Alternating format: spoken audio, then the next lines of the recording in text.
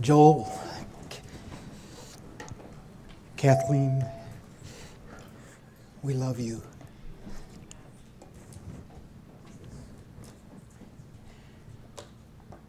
And Joel, just so you know, yeah, Jock might be a little nicer than you, but you're definitely better looking, so.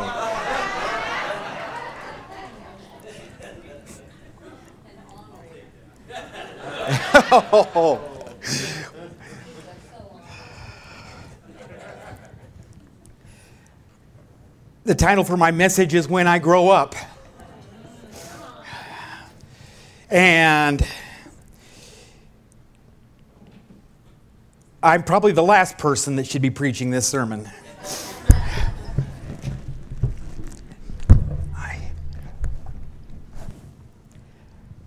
We're going to jump right in. Hope you understand.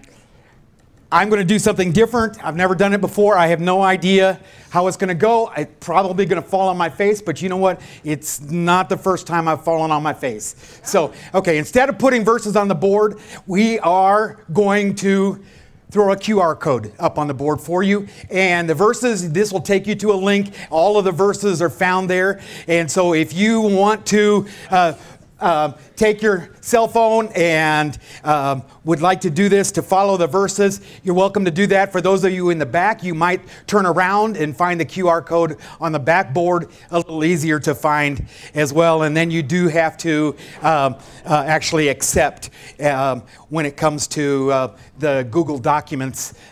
So anyway, when I grow up, talking about this verse, we're going to begin by going to 1 Peter chapter 2, verse 1. And this says, therefore, putting aside all malice and all deceit and hypocrisy and envy and all slander, like newborn babies, long for the pure milk of the word. Good verse. So that you may, and here it says it, so that you may grow in respect to salvation, if you have tasted of the kindness of the Lord. Now, by the way, is this working? Yes. Okay. So, when it was last Friday, I literally rushed out of work, and we headed to Oklahoma to a funeral for some dear friends of ours. And after the ceremony was over, they were showing some pictures up on the board. John Harold was his name, and showing a lot of pictures of his life. And one that stood out for me is seeing John with hair. Kind of like the first time I saw a picture of Jason with hair. I mean, it'll throw you for a loop. And seeing him with hair, and then it showed a picture of him in childhood. And I found myself wondering, how did he get from that to that? And, just imagining the various steps along the way. And as we think of how does a boy turn into a man? We use the word growth, right? Now, when I was at the funeral, I had absolutely no time to change. Tina had brought me clothes, but literally it was that quick. We turned it out being 3 minutes late walking in. We missed the opening prayer. Okay, so that's how rushed we were getting down there. And so here I am wearing my Bluebell uniform walking in. And this, of course, stirred a lot of questions. And for people who have known I've been doing tortillas for 15 years, what happened here? And, as they asked why, first question being, of course, so you making more money? And my honest answer, absolutely not. I am not. But, how do I explain very quickly why? Okay, I've done this in such a way, I don't want to go into this big, long speech that they don't really want to hear anyway, right? You know that. So what did I do? I said, well, hey, every young boy grows up wanting one day to become the ice cream man. That's right. And they got the point, and the idea of growing up. Growing up is Christianity's one of their fundamentals of Christianity is growing up in the Lord. Throw some verses at you very quickly. 2 Peter 3:18. But grow in the grace and knowledge of our Lord Jesus Christ. To him be the glory, both now and in the day of eternity. Amen. Ephesians 4:14. As a result, we're no longer to be children, tossed here and there by waves, carried by every wind of doctrine, by trickery of men, by craftiness and deceitful scheming. But speaking the truth in love, we are to grow up in all aspects into him who is head, even Christ. One more. You see in the pattern here? For this very reason also, 2 Peter 1:5, applying all diligence, in your faith supply moral excellence. In your moral excellence, knowledge. And in your knowledge, self-control, perseverance, godliness, and in godliness, brotherly kindness, and in brotherly kindness, love. He's saying we're to use diligence to begin a process which starts with faith and then builds with faith to moral excellence, knowledge, self-control, on and on and on. And then he says in verse 8, if these qualities that we're talking about here, if these qualities are yours and are increasing, they render you neither useless nor unfruitful in the knowledge of our Lord Jesus Christ. And I like the message with this. I like the way the Message translation words this. He says, with these qualities active and growing in our life, no grass will grow under your feet. If someone doesn't let grass grow under their feet, it's because they're moving. That means they're taking action, and it's immediate. He gets busy. He grabs the opportunity and takes the opportunity, and he uses it for his advantage. And so he does not let grass grow under his feet. He is active and doing. And he says, no day will pass without its reward as you mature in your experience with our Lord, or with our Master, Jesus. So we are to grow. This is such a fundamental thing. We are to be growing. And so what I want to do in this message is actually focus in on just two things here. And the first one I'm going to grab by kind of summarizing this list of these items here is that we are to grow in our love. Now, how do you grow in love?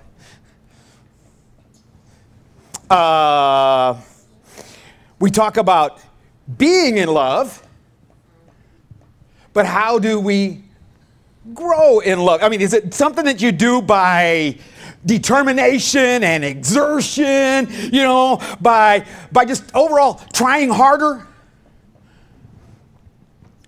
Well, I will say this. With some people, maybe, yeah. Do you grit your teeth and clench your fists and say, so help me, I am going to learn to love them more if it's the last thing I do? Sometimes, hopefully not. Hopefully that's not how we would describe your relationship with the Lord.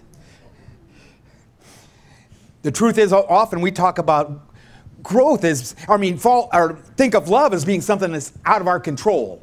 We fall in love, we fall out of love. And so how do we grow in love?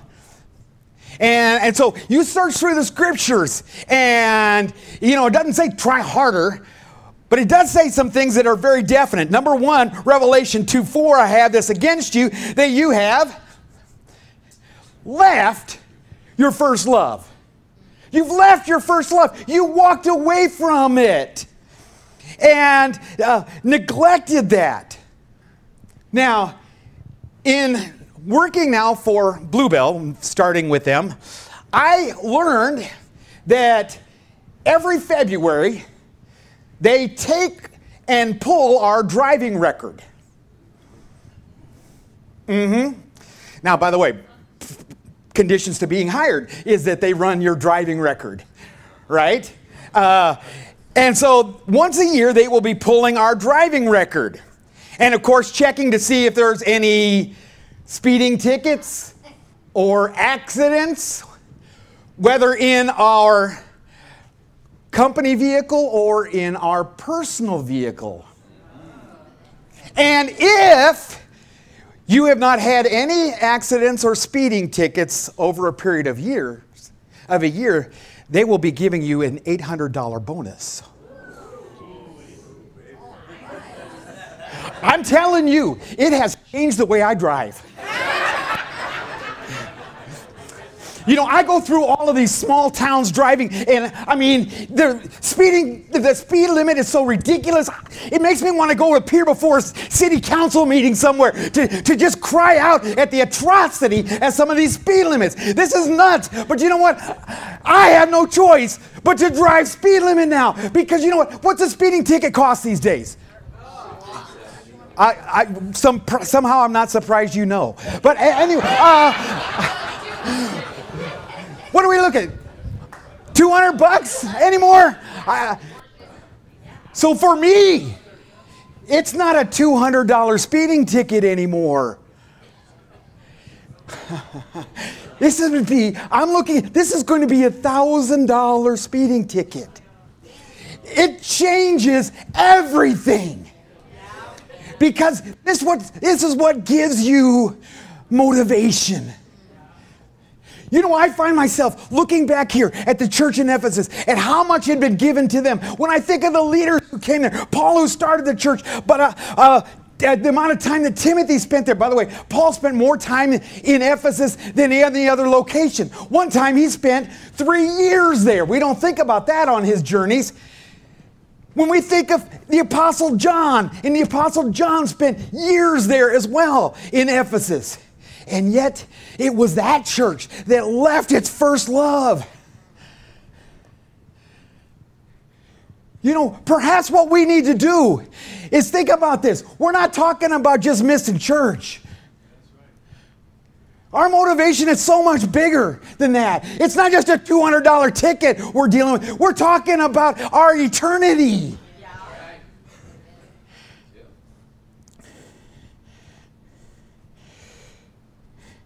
We cannot neglect it.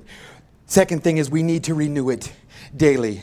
How do you grow in love? By renewing it daily. 2 Corinthians 4:16. You got it there. It says, therefore do not lose heart. But though the outer man is decaying, yet the inner man is being renewed day by day.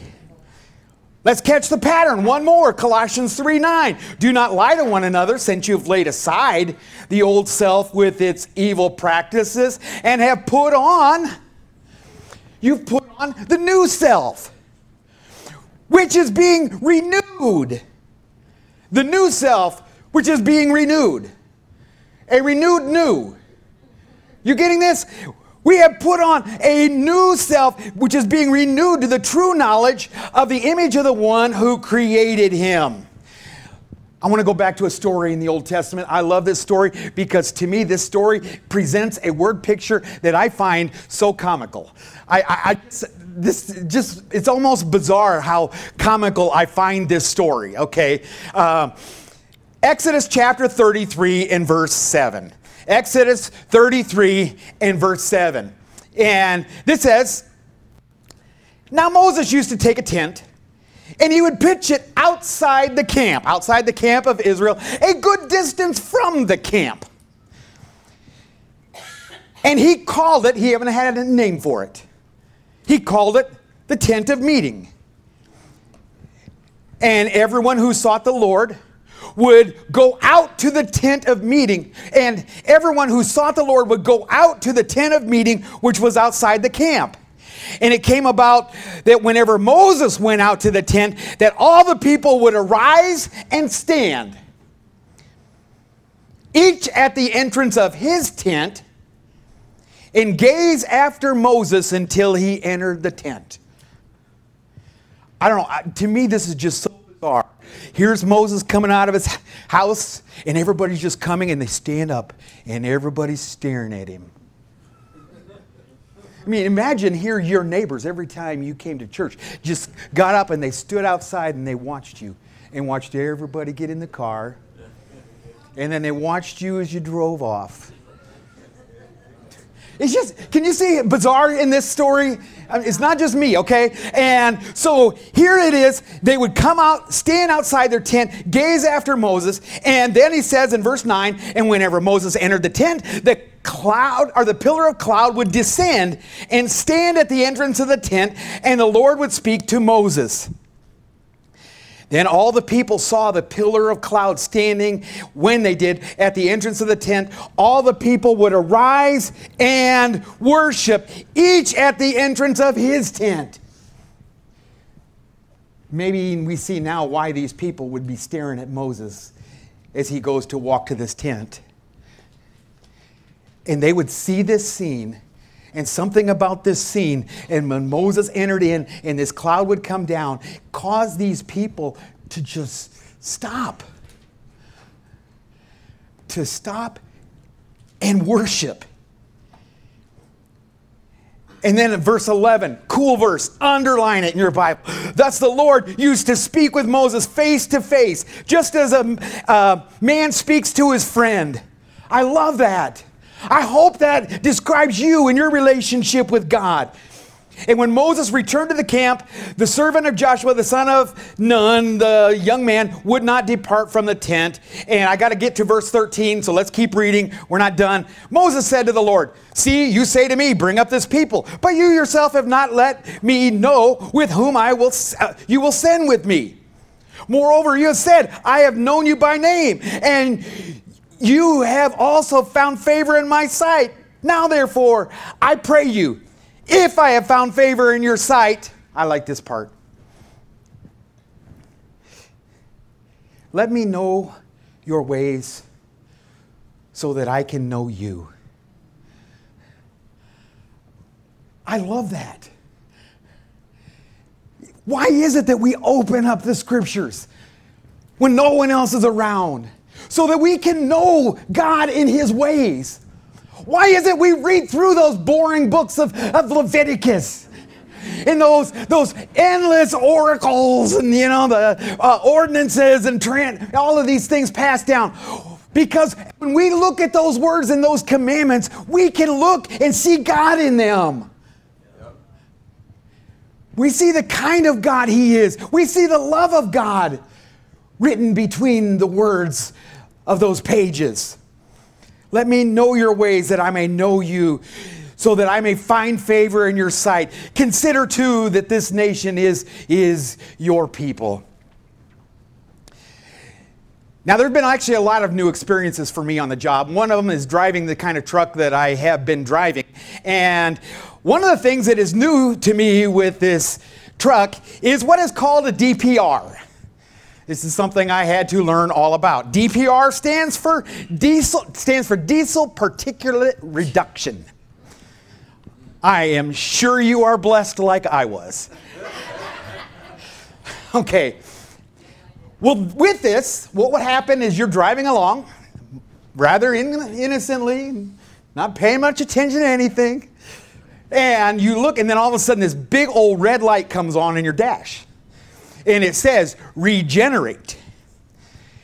And what happens is that under this regeneration, your exhaust will literally turn bright red hot. Okay? And when it does so, it's actually burning off the particulates in the diesel exhaust to allow the exhaust to leave more freely. And what happens is this thing turns so hot. There's all kinds of warnings that when this thing is going on, you need to make sure that you are not parked anywhere near debris or grasses or anything like that. Because this thing gets hot enough, it will ignite on contact. Okay, so fast forward. How does this affect me? So here I am driving along, and what happens is, first thing is I notice this smell. It's kind of a sweet, pleasant, burnt smell. I know. And I mean, the only thing I could compare it to is remembering when I was growing up, my dad smoking this pipe. Okay, sweet, pleasant. I can walk in the house an hour later and Tina can smell that smell on me still. Okay, so, but it is in process of burning off the chaff, if you will. Now, it does so without any warning. This light comes on in your dash, and the word regenerate was right there. And when it goes off, you are not allowed to turn your engine off. I've been told you cannot turn your engine off. You must sit there and wait. Up to 5 minutes. Now, I need to describe. My job right now is become so much go. I don't have time to sit down and wait. And so here I am. I'm hopping into this store. I have got this thing down to such a science. I mean, what I do is I hop in my pull up to where I'm going to stop. I mean, vehicle goes into neutral. They don't have park on diesels. Anyway, vehicle goes into neutral. Your parking brake is pushed. You are pulling your seatbelt off, opening the door, all in one motion. And I'm out of there. But yet so often it's when I pull up to a stop, then I see that word, regenerate. And I have to sit and I have to wait. And it just is, it's so irritating sometimes. Did I tell you it happens almost daily?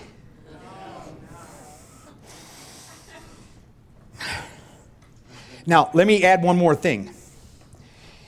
One other thing I've had to learn about is called DEF. D-E-F. If you've passed a gas station, you may have actually seen that on the sign outside the gas station. We have DEF. And of course, you all knew what that was talking about, right? Okay, DEF. DEF stands for diesel emissions fluid. And so this is something that is actually injected into the exhaust as a steam, and it takes and turns the diesels, the noxious gases, we call them the harmful emissions. It takes and turns them chemically into nitrogen and water. And so diesel trucks do not have, that horrible connotation to them anymore of the noxious gases which are horrible for the atmosphere. That's all over. But with this, we have a tank, another tank other than your gas tank, called a DEF tank. And this DEF tank is something that when you fuel up, is a good idea that you would actually go and that you would fill up your DEF tank, because your DEF tank, if you allow it to go empty, your vehicle will literally die right there on the side of the road and you will not be able to go any further. And let me tell you, my boss has made it very clear, you don't ever want that to happen. I don't ever want that phone call that says, I am out of DEF fuel, can you bring me some?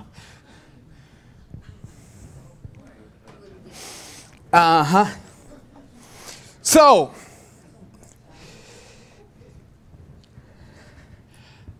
I have chosen, when I see that word, regenerate, to stop and try to remember how good God has been for me. Just to stop what I'm doing and remember, and very quickly that turns into a prayer of thanksgiving while I'm sitting, churning inside. Can you imagine such a thing, that if every Christian had on their dashboard a regenerate light? Wouldn't that be cool? Here you are, right in the worst possible moment of your day. It always happens then. You're so busy, you're so doing everything else, that it would be regenerate. And you cannot turn that thing off. You can't turn that in. You must sit there and stop and remember how good God has been to you and for you. And to stop and thank Him for it. My mother-in-law actually set 7 different alarms throughout her day to stop and pray. How do you like challenges? Bring it. You ready? My challenge is for you that we would be the body. And my challenge is this week, ready for this? That every day you would send a text message to somebody, and it'd be a one-word text message, and that is the word regenerate. And so that every one of us, when we see that message, we would stop and realize how good God has been to us, and we would stop and thank Him for it. Now, at first I thought, well, I get everybody to look around this room, see who's here, because, we wouldn't want to do it to other people who wouldn't understand, because then you'd have to explain it all. And then I thought, well, that's stupid. Instead, what I'm going to do is I'm going to give you extra credit if you were willing to do that to somebody who is not in this room, so that you can stop and have to explain to them what that is all about. So yes, there will be a bonus extra credit for that.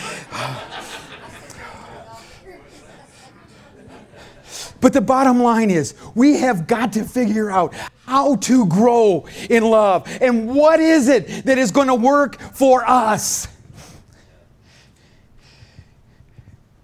I think if we're all honest, that love is something, it only happens as far as growing in love when you spend time together. So that's the encouragement behind this message. This message has a second part, and we're not going to get to it. But that's okay. You've got the verses. And maybe we'll come back and visit this again some other time. We are a body. We so desperately need that very thing. That relationship with one another.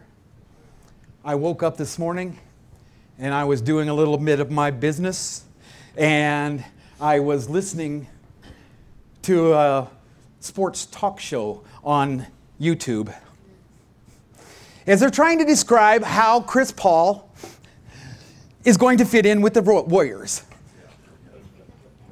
And how his relationship, with Steph Curry is going to evolve. And in this, they were talking all about how that this guy was talking how he believes that the real problem with Chris Paul is not going to be with Steph Curry. It's actually going to be with Draymond Green.